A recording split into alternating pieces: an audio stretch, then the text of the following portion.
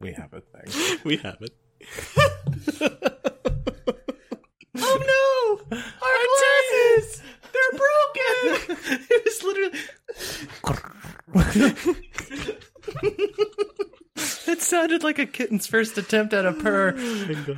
Okay, well, welcome to Laid Back Lush. My name is Michael, a former wine sales associate and vineyard worker. And I'm Gabe. I am WSET Level 3 certified, and I'm an administrator for a wine and spirits educating body. And we do a little podcast called Laid Back Lush, where we talk about our opinions on wine, as well as some of the academic research that's been done out there, as well as experiences that both sommeliers and ourselves have had with wine. If you don't already, please do follow us at Laid Back Lush. Laid Back Lush! We've been listening to Panic at the Disco. Yeah, we've been practicing our emo vocals. So we've been practicing our emo vocals just a little bit, which so we should... everything is going to be pronunciated in this episode in that inflection.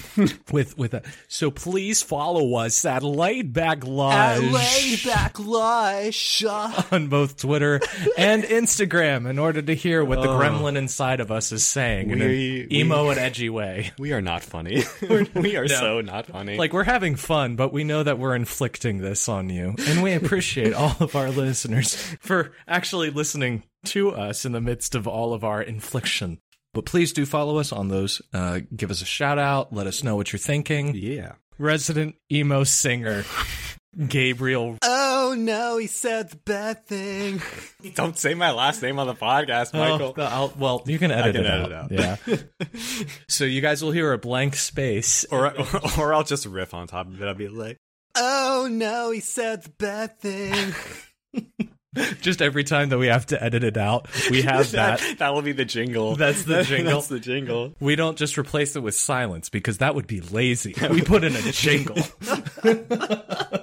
Oh, this is already so far off the rails. Oh, no, all right, we're great. talking about China and Japan today, and the wines that are emerging, because these are emerging markets. They are not very established. China a little bit more so, but they aren't very established yet, but they're very exciting.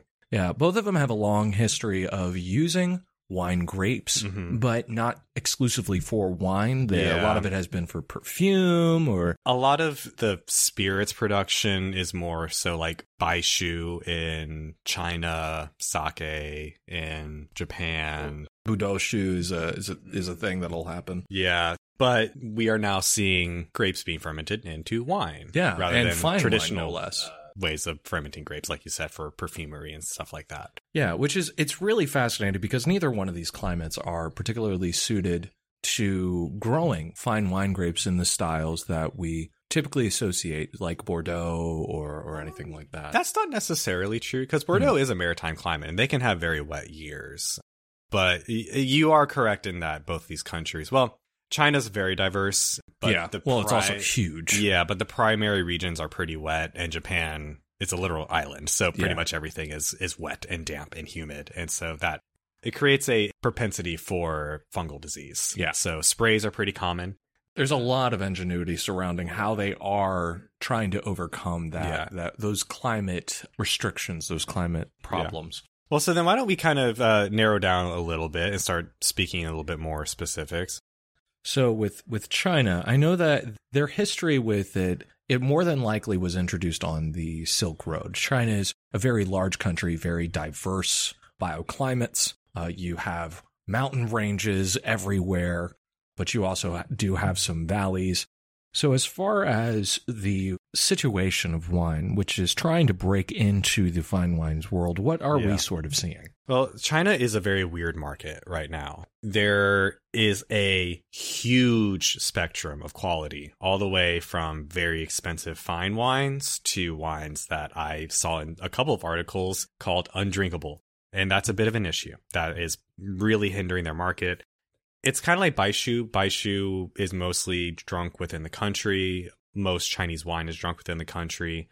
And Chinese restaurants don't tend to really feature wine lists. Even more, some of the more new restaurants popping up are trying to get wines because these markets are starting to emerge. But for a long time, Chinese wine was thought of as very mediocre to bad. And so part of the reason is the Communist Party in the 1940s nationalized everything, right? And they started using all sorts of fillers and things to stretch wine to make more volume versus quality. Soviet Union did very similar things for their wine production. So the ramifications of that are still kind of being felt today. Well, I would imagine even that attitude ends up starting to be pervasive. Yes. So it's a little bit complicated now because we have a lot of foreign investors coming in, because a lot of these people are seeing the potential in these really high quality wines that are now coming out of China. So we have Moet Hennessy investing. We have Rémy Cointreau.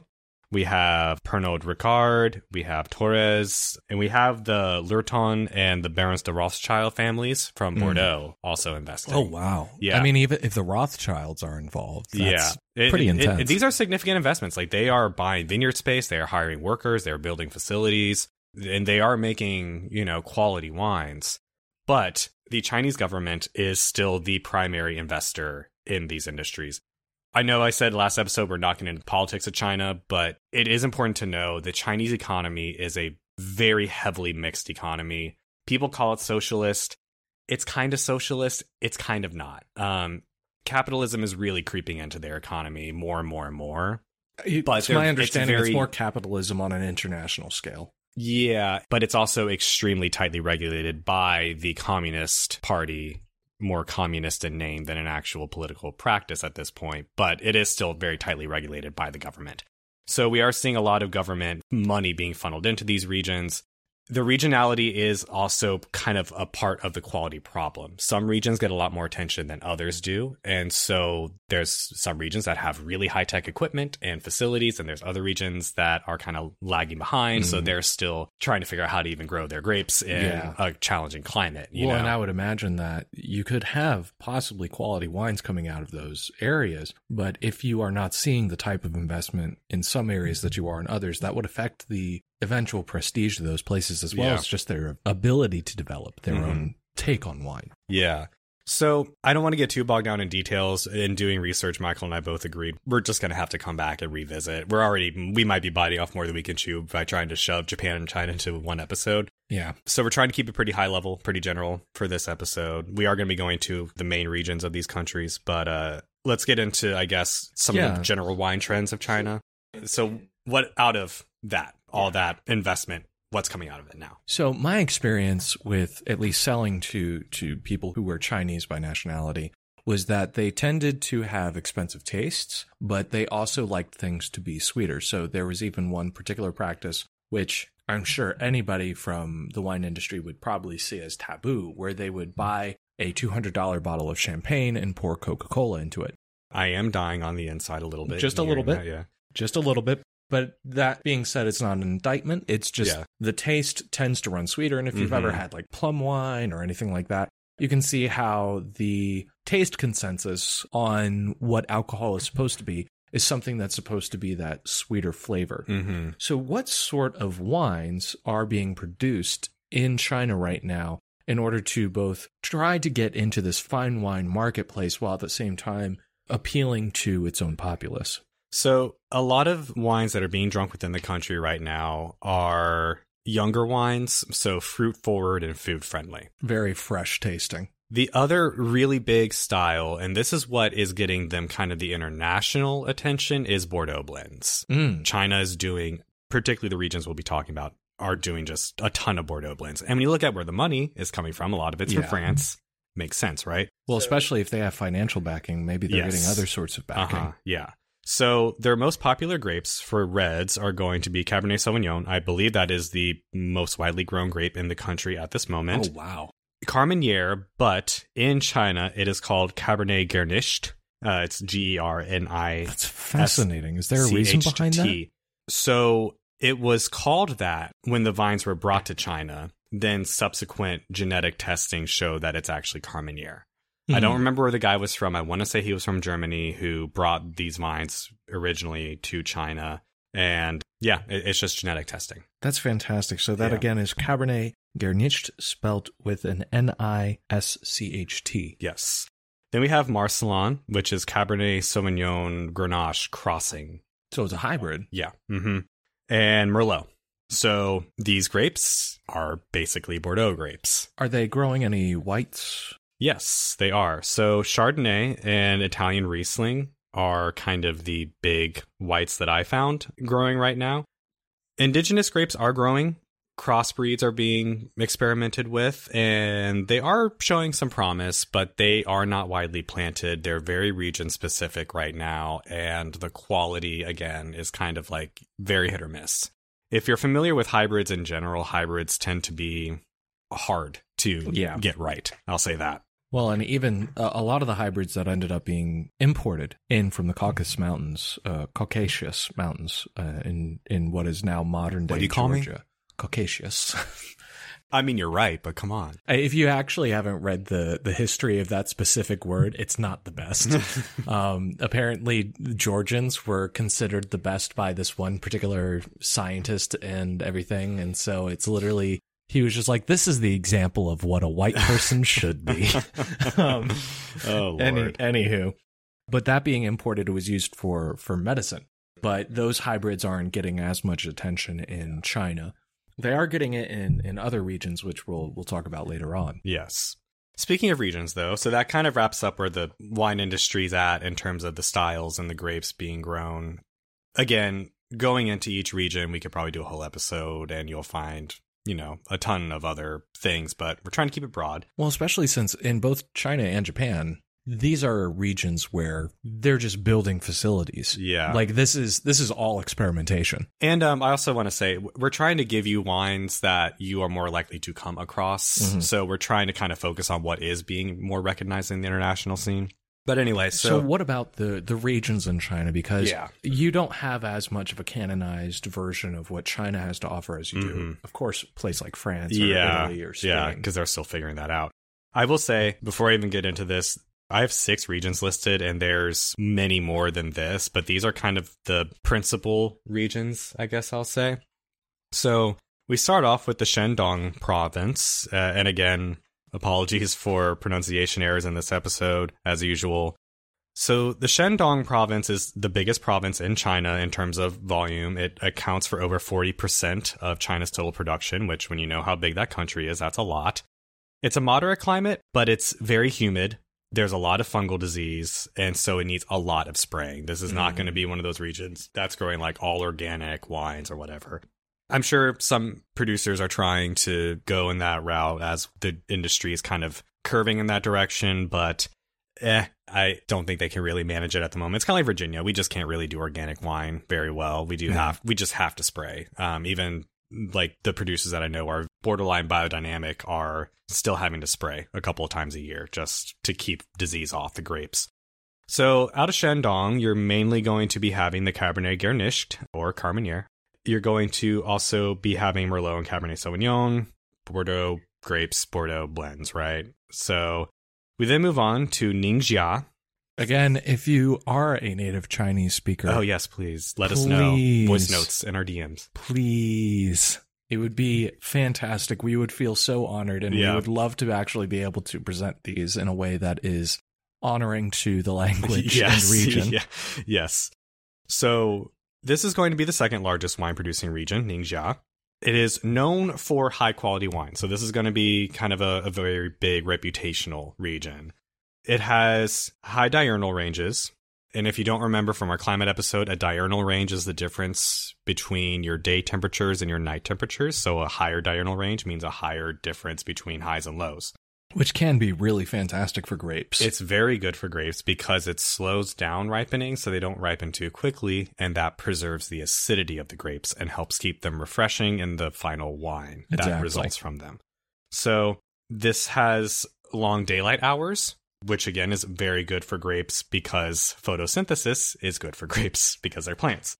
Who knew? Yeah, and it also helps ripening. It's pretty low rainfall overall, and the vineyards are at 4,000 feet or 1,200 meters.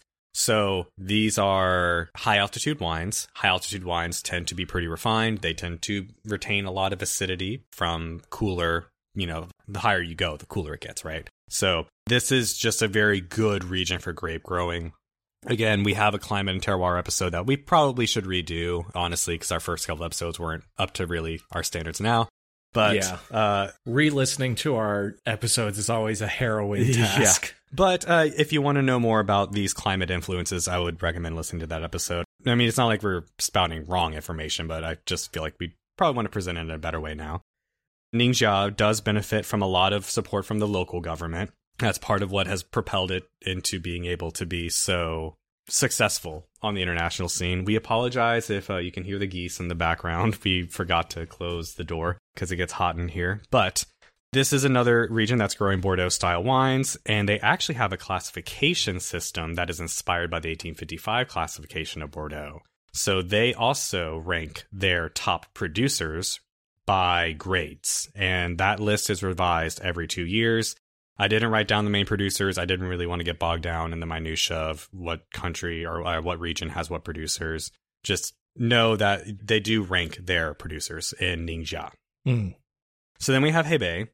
So the main regions within this province are going to be Hualai and Changli. Hebei is surrounding Beijing, which is the capital of China.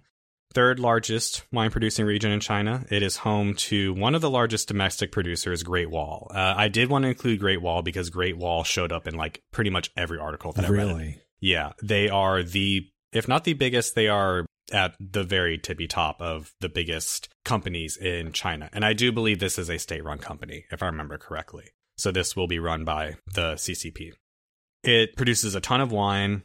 They do export. You probably, I think, are more likely to come across wines like this and some of the other really big producers out of China if you come across them. Just going into this, I have not seen Chinese or Japanese wines in any of our wine shops here in Richmond. No, I actually checked Wegmans just in case there's a few. There's nothing. There's not a Japanese or a Chinese wine section in literally any wine shop that I've been in. However, we weren't looking for that when we went to Second Bottle. That's true. I don't think they have any, because I have been on their website a little bit. I'm going to give them a call and just see if that's a thing that can happen. Yeah. Even importers, I have not seen some importers even offer that selection. So I don't know. But regardless, Hebei does have various terroirs, and that goes to everything from floodplains to mountain ranges. So this is a very diverse region. Doesn't really seem to have a set style of wine that they're producing. So I'm assuming this is probably one of those regions where quality can be hit or miss. So then we move on to the Helan Mountain. This is an officially recognized appellation in China. This is the most awarded appellation or province in the country. It's on the edge of the Yellow River, and it lies in a mountain range marking Ningxia's border with Axla League Prefecture. So this being in the mountains, again, high altitude wines. So refinement, preserving acidity, grapes that are more tolerant of cooler temperatures. And it's a pretty dry climate here. So not as much spraying, not as much risk of fungal disease. So most awarded province in the country, probably going to be making some pretty good wines. If you come across a wine from here, I would recommend buying 2 bottles and shipping us one of them. Yes, please. This is how you can do your part for the Laid Back Lush podcast. The last region I included was Liaoning, and this region is known for its ice wines made from Vidal, which is, if you're familiar with Canadian ice wines, that's primarily the grape that's going to be used in Canada for their ice wines. Again, there are other regions, but they are not as renowned. They don't really have quite as high of a reputation. So that kind of does it for China on the whole. Again, we are keeping this pretty broad. Yeah. Now, China did actually have a hand in even creating the wine industry that is currently alive in Japan. The main thing was actually Buddhism at the time, because they were using grapes for medicinal purposes. So you had this traveling monk whose name was Gyoki, and there's a lot of folklore surrounding him. But he was said to have established all these different temples, and one of them happens to be known as the Daizenji Temple, also known as, colloquially, the Grape Temple, where it's literally a Buddha holding a thing of grapes for medicinal purposes. And that was supposed to be when you kind of saw wine originally in Japan. Japan itself, though, it's very interesting because you do have a diverse climate, but no matter where you go, it's wet. It's an island. Except for one place. But we'll get into that. Yeah. So you have different climates. Most of the place is covered in mountains. like 70% of Japan is just mountain. Yeah. So there are very few valleys that you actually will be seeing, which can be used for grape growing. But of the ones that do exist, you will find quite a few. There are a lot of different grapes that are grown here. There are some native ones that were imported. There's Muscat Bailey A, there's Koshu, but you also have some international ones that are going to be grown there. Chardonnay, Merlot, Pinot Noir, Cab Sauv, Delaware. So let's get into that.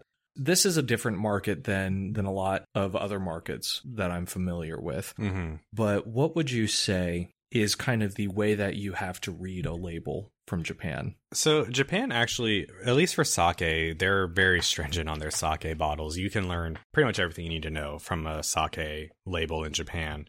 Unfortunately, that doesn't always translate into their exports. But we did have a sake episode, if you guys would like to take a listen to that. We both enjoyed that episode tremendously. And it will help you navigate how to buy a sake bottle because you'll know the terms that are on it. Mm-hmm. So anything that is labeled as Japanese. See, Japan last century ran into the problem when they started producing wines was people were trying to import grapes from other countries and just call it them? Japanese wine by producing it in Japan. And a lot of the time they were not very good quality. And that started to pollute the producers that were actually growing and cultivating grapes in Japan. So now you must show and prove that these grapes are harvested and fermented in the country. On the label, you will have the vintage that they were harvested, the region, and the variety of grapes. So you will have your grape varietals on the bottles in Japan. There are over 300 wineries nationwide. Fun fact. That is actually about how many we have in Virginia right now. That's fantastic. Yeah. So the styles in Japan of their wines are very interesting, actually. Natural wine in Japan is very popular. Again, natural wine is low intervention and typically low to no sulfites. We do need to do a natural wines episode. Yeah, just to explain it, because it's a little bit of a... It's not hyper complex, but it's complex enough. Yeah. And it's a little bit controversial depending on who you ask. But natural wine is very popular in the country, and a lot of producers try to make natural wines. So if you know the Japanese palate, you know that they really appreciate purity of flavor. That reflects in their wines, particularly in the Koshu grape, which is kind of the biggest planting. It's also a massive grape. It's also a massive grape, yeah.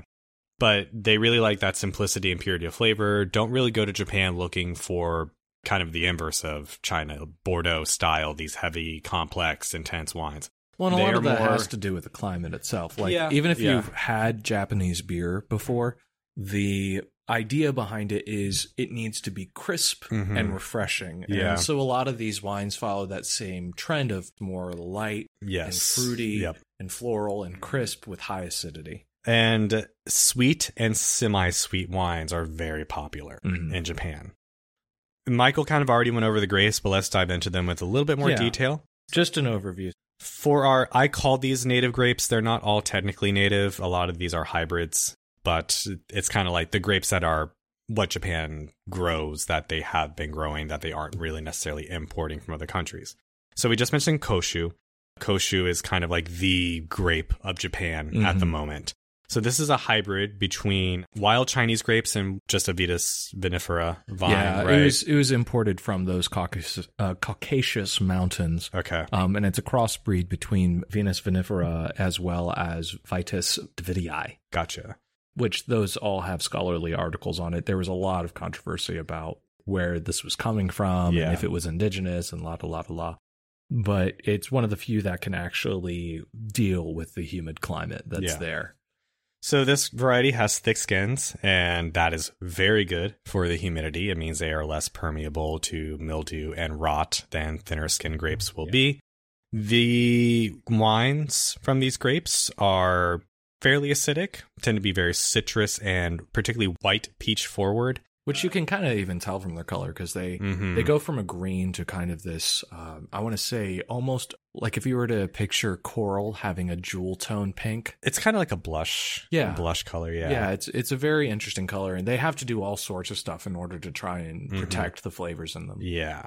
You can also get some lychee flavors, and it tends to have a slightly bitter aftertaste. That can be lessened or increased based off of potential skin macerations in the production process, which, moving on to common production processes for this wine, are becoming more popular. Particularly with the natural wine phenomenon, there is some experimentation going on with skin contact, white wines. I wouldn't say necessarily, from what I read, on the level of like what we would call or think of as orange wines, but there is skin contact going on. Yeah. A lot of them are wanting a little bit of the texture. So Surly, though, is kind of one of the big methods that is used for koshu production in Japan. And if you don't remember, Surly basically means that you leave the wine on the spent yeast cells or the lees, ergo Surly on the lees. And that will impart a little bit of a breadiness, but more than anything, it helps enrich the texture of the wine.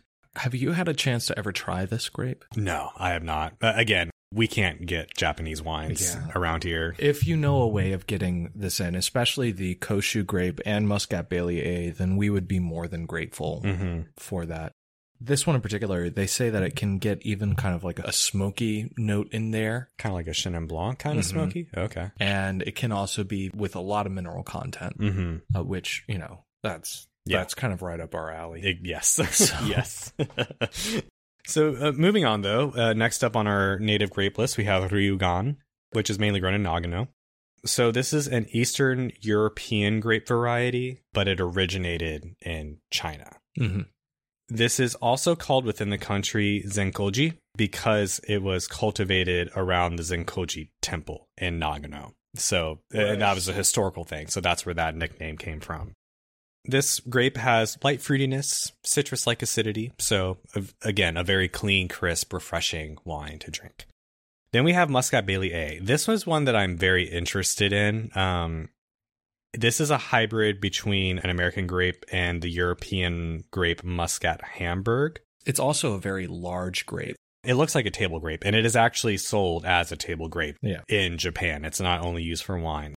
I'm curious because I wonder if it tastes like Concord wine. I despise Concord wine, just for the record. I also despise, what's that? Muscadine. Muscadine. I hate muscadine wine. I've tried it. It's gross. I've sorry. Tried muscadine grape seeds before, like just as for medicinal purposes. I mean, they're good for you. They're good for you. But I've the seen wines are stuff, not. especially for vision problems, actually. Yeah, but the wines are not. No, the because wine they're is sugary. Not great. So, but as far as Muscat Bailey A, I've seen people who have.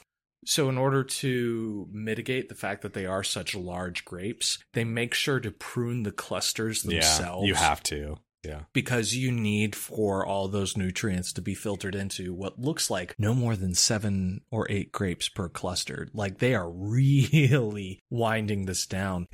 If you've never been to a Japanese winery, these places look absolutely beautiful. Oh, man. I was looking at some pictures yesterday making these notes and I'm like, just take me to Japan. No, please. Seriously. It's a canopy of leaves with grape clusters that are just kind of hanging down. Something I forgot to mention. So across the country, thank you for bringing up the wineries. Pergola training is very common. Really? Yes. So if you don't know what pergola training is, it's also used a lot in the Piemonte because the Piemonte in Italy is also very wet. It is where you have this trellising that you hang grapes from. If you've seen like standard vineyards, you have the wires that the grapes grow across. This is like it. You can walk underneath. Yeah, it's a canopy. It's a canopy, yeah. And the grape clusters hang down from the ceiling, essentially. That's literally all I saw when I was studying Yamanashi was just canopy, canopy. That's how they have to grow it. So the reason for that is airflow. You want the airflow. You want to not worry about mildew and rot setting in because when you have it on the wires and that, more standard trellising, it's like insulation. The leaves keep moisture in more. It can cause more rot. For some of the international varieties, if the region of Japan allows it, they do the standard, like Gyo training. But know that pergola training is very common in Japan, as a side note. Anyway, back to the Muscat Bailey A. This is the most produced red grape in Japan. I don't know if it's the most produced red grape for wine, because remember, these are also used for table grapes. So planting wise, yes, most red grapes.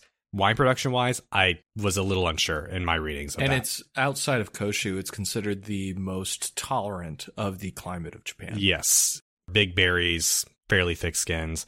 This can be a young, simple, juicy wine. Again, probably going to be on the sweeter side just because of how big these grapes are. But this also can be oak aged, so a little bit more what we might be used to out here in the West. Then we move on to a very interesting little grape, Yama Sauvignon. This one is the one that I've been most interested in. Yeah, this is out of Yamagata primarily. This is a hybrid between mountain grapes. Japan has just a ton of indigenous mountain grape varieties. Called Yamabudo, yes, which has the tremendously meaningful translation of mountain grapes. Yes. These grapes were crossed with Cabernet Sauvignon, and ergo Yama Sauvignon, which literally just means mountain Sauvignon. So these wines are full-bodied, they are pretty distinct, they have a very deep red coloring. I think I saw it compared to Shiraz, if I remember correctly. So if you're familiar with Shiraz, that is a very deep color. And a lot of earthiness on these grapes. Unlike you, I think this one, outside of Koshu, really caught my attention as one that I want to try, just because that's really up my alley of what I like to drink.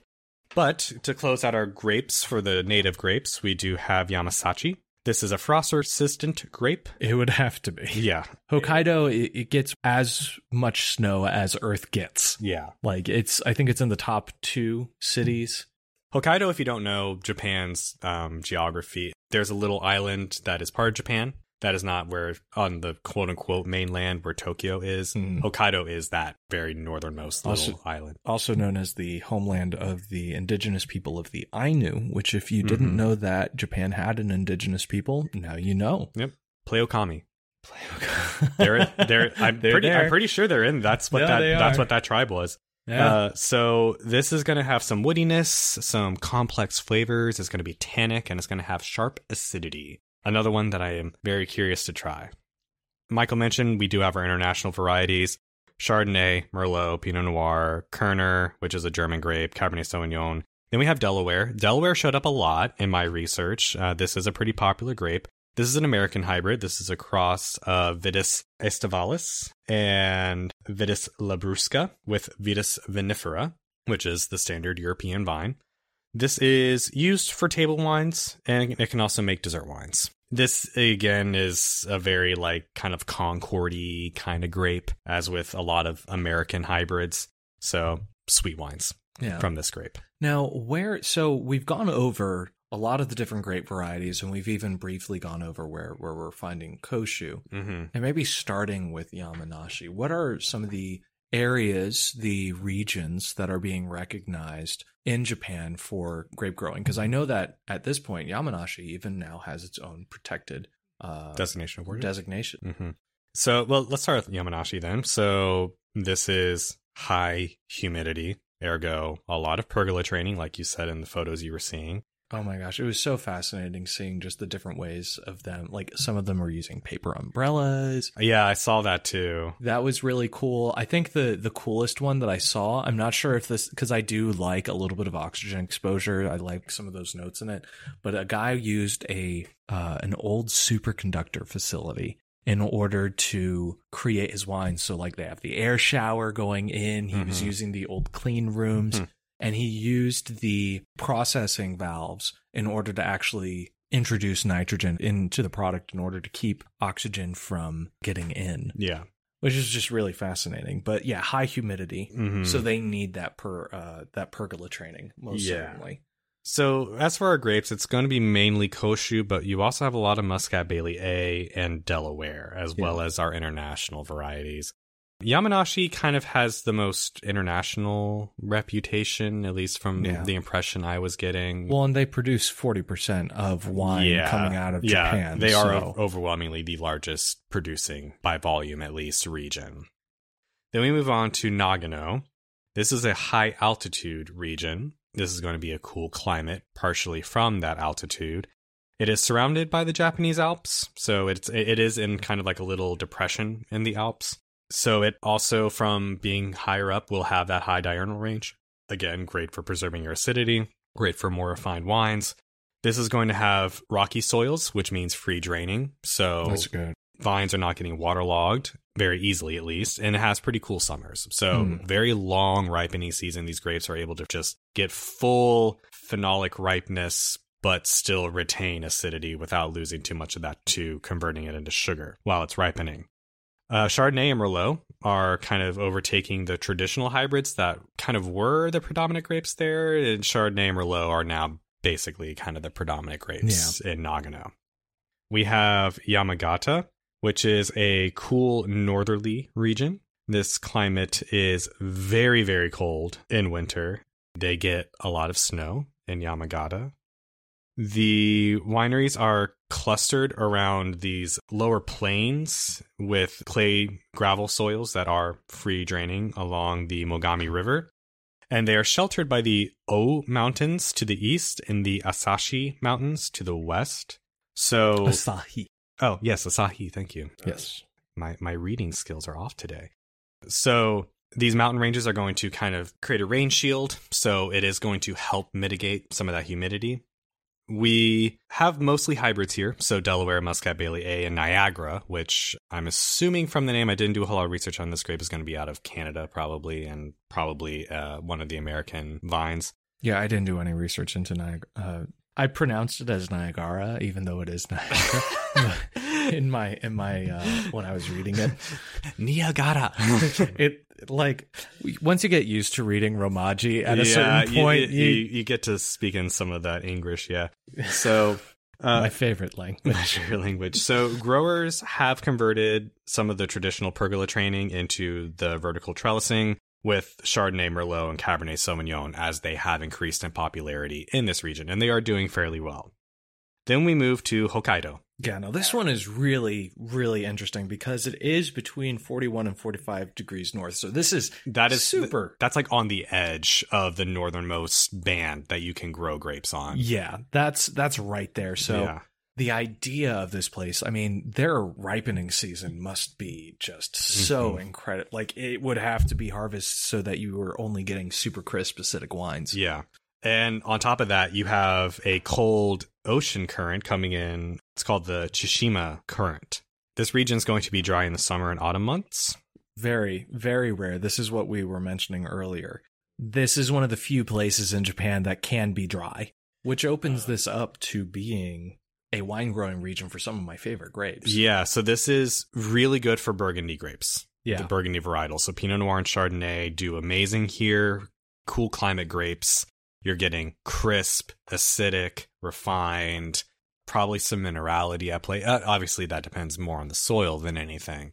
But you're getting a lot of refinement out of these wines. I really want to try some wines out of Hokkaido. I need to try a Pinot Noir out of Hokkaido because you know how much I love Pinot Noir. Yeah, well, I'm very curious because this is, even latitudinally, it's close to Burgundy. And so I'm curious as to how the character of these wines from the terroir would differ from that of Burgundy, or if it would be similar. I'd be very curious to try that out.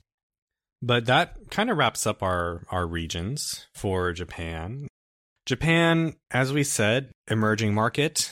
China has had a little bit more time to get on the international, a lot more investment, to get on the international scene.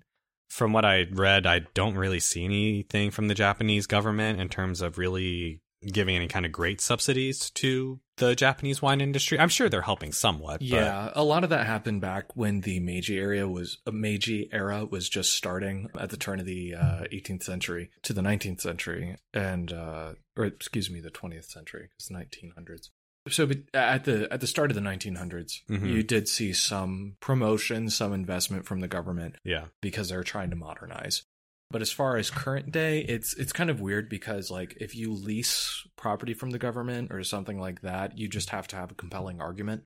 This is actually the way that even the place I stayed when I was working in Japan was able to operate, because it was an abandoned school, and they were like, hey, we want to use this abandoned property in order to grow food and to house people. Yeah. How do you guys feel about that? And they got a thing from the government. So there's just a little bit of a different system in place. Yeah. But I'm not sure how that plays into the wine industry. Yeah. Well, the natural wine lovers love Japan because, again, I know I already said natural wines are very popular, but natural wines are very popular in Japan. Yeah. They love the low intervention. They love the low to no sulfites. And because Japan is all about, as we kind of mentioned in the whiskey episode and the sake episode, they love to craft products. And terroir, particularly in Japan, is a huge thing. Even with sake and the whiskey that they produce, people want to be able to taste the region it came from. And that translates to the wine as well, which is really cool to me. Yeah, I mean, there's even kind of a carryover because, like, from the native religions even, it's the idea that every single river, every single mountain it has its own spirit, as it Yeah. were. And so the idea of that in more of a modern sense is that there really is a character from each place which plays perfectly off of the idea of terroir. Mhm. There's like this respect that seems to come in place. And a lot of these different wine producers from the interviews I was watching, they seem to have that respect. They have their own reasons, of course, for going into it. Yeah. Their own unique styles, what they think should be the expression that's coming from these places. Mm-hmm. But it seems to be a very artful way of Yeah. artful and diligent, I would say, way of approaching wine. So, saying all that to say, who knows where the market is going to go next? Mm-hmm. Wine sales did bump during COVID, particularly wine sales from smaller producers actually Mm-hmm. took a pretty big bump during COVID. So, I'm curious to see if maybe we can start getting more imports. I I'm would sure love if we to. went to the West Coast, we could probably find a lot more in terms of Japanese Likely. and Chinese wine. But if any importer happens to listen to this podcast on the Yeah. East Coast, please come to Richmond and please give us some wonderful Japanese and Chinese wines to try. I would love to try anything from Hokkaido and also from Yamanashi. If you happen to know anybody, or you can buy from Mercian 98 Wines or Katsunuma Jozo, I would love that. That would be Yeah. awesome. Because the more spread that happens, the more people get acquainted with this, especially in a place like Virginia, which is humid and hot Yeah. a lot of the year. I feel like this is a style that could really pick up. So those are our little takes on Chinese and Japanese wine. We hope soon to be able to have an episode where we actually go into tasting some of these, but we will have to get our hands on them first. We should. We have discussed what I'm about to say, but we haven't discussed it what I'm about to say at the same time. We had the request for the beer serving Yes. glasses. We did an episode a while back about glassware for wine. We have not done one on beer, and I think this might be a really good time of year to do that because Yeah. a lot of people are drinking beer right now. Yeah, it's getting colder. People want something a little bit more on the savory side, something Yeah. that hits a little stronger. This is actually where I have most of my training in because Yeah. I don't ever mention it, but I am actually Cicerone. And it'll be something that, we don't have to have as much information crammed into a single episode after the wine law series and now this episode. So maybe we should do that next and try and see if we can find some really delicious Japanese wine to try Yeah. in the meantime. Sounds good. Well, thank you guys again for joining us. This is Laid Back Lush. Please follow us at Laid Back Lush on Instagram and Twitter. I have been Michael. I've been Gabe. Cheers. Cheers.